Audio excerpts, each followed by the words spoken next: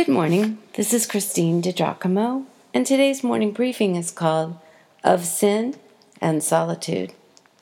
Two things. First, when we are in relationship with other people and choose to sin against them and God, we never sin alone. That is to say, our sin affects more than just us. Second, the passage we are to consider also illustrates that when we are heartbroken by someone's actions or when something grieves us deeply, we can choose our response.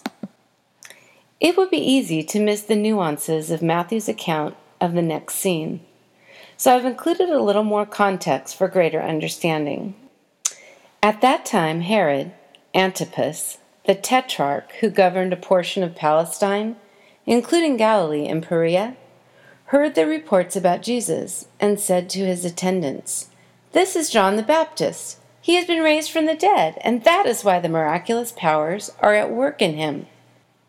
For Herod had John arrested and bound him and put him in prison at the fortress of Machaerus, east of the Jordan, to keep him away, because of Herodias, the wife of his brother Philip. For John had said to him, "It is not lawful, morally right, for you to have her living with you as your wife."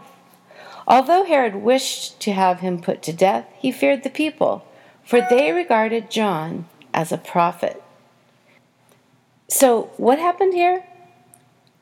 Two of Herod's sons were Herod Philip and Herod Antipas. Herod Philip married a woman called Herodias. When Herod Antipas visited his brother, he wanted Herodias for a wife for himself. So Herod Antipas divorced his own wife and married Herodias. She, of course, had to divorce Herod Philip first. The Jewish law did not permit such behavior. John the Baptist called them out on it. Now back to the passage. But when Herod's birthday came, his niece Salome, the daughter of Herodias, danced immodestly before them and pleased and fascinated Herod, so much that he promised with an oath to give her whatever she asked. She, being coached by her mother, Herodias, said, "Give me here on a platter the head of John the Baptist." The king was distressed, but because of his oaths and because of his dinner guests, he ordered it to be given her. He sent and had John beheaded in the prison. His head was brought on a platter and given to the girl, and she brought it to her mother, Herodias. And John's disciples came and took away the body and buried it. Then they went and told Jesus. When Jesus heard about John, he left there privately in a boat and went to a secluded place.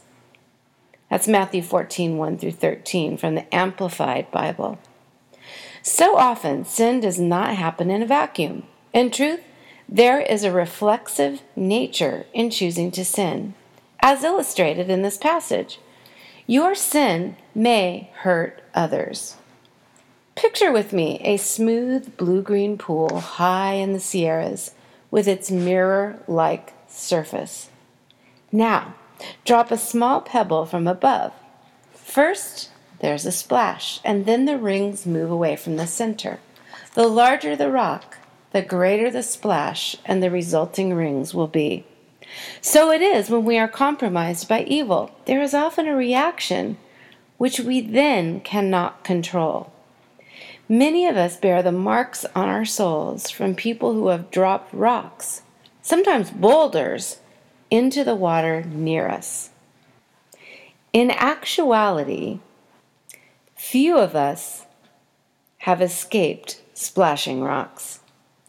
How foolish I have been in my life, not taking into consideration the pain my folly, sometimes sin, has caused others.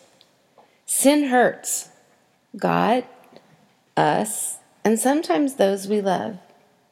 Hearing of John's beheading broke Jesus' heart. Not only was John his cousin, but John was the messenger sent by God to announce Jesus' coming, to prepare the way for the Messiah.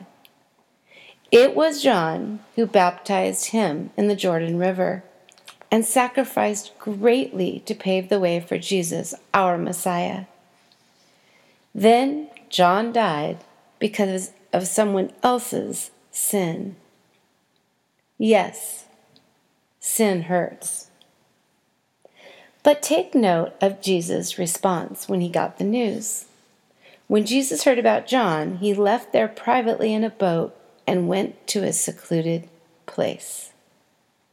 Jesus, Son of God, took his brokenness to God in prayer.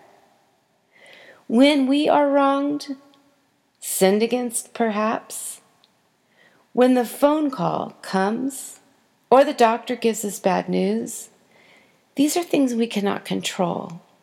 We can, however, choose our response. So, if and when it comes, heartache, bad news, like Jesus, get alone and take your sick or broken heart to your Father first. Cry out to him and let him give you his peace.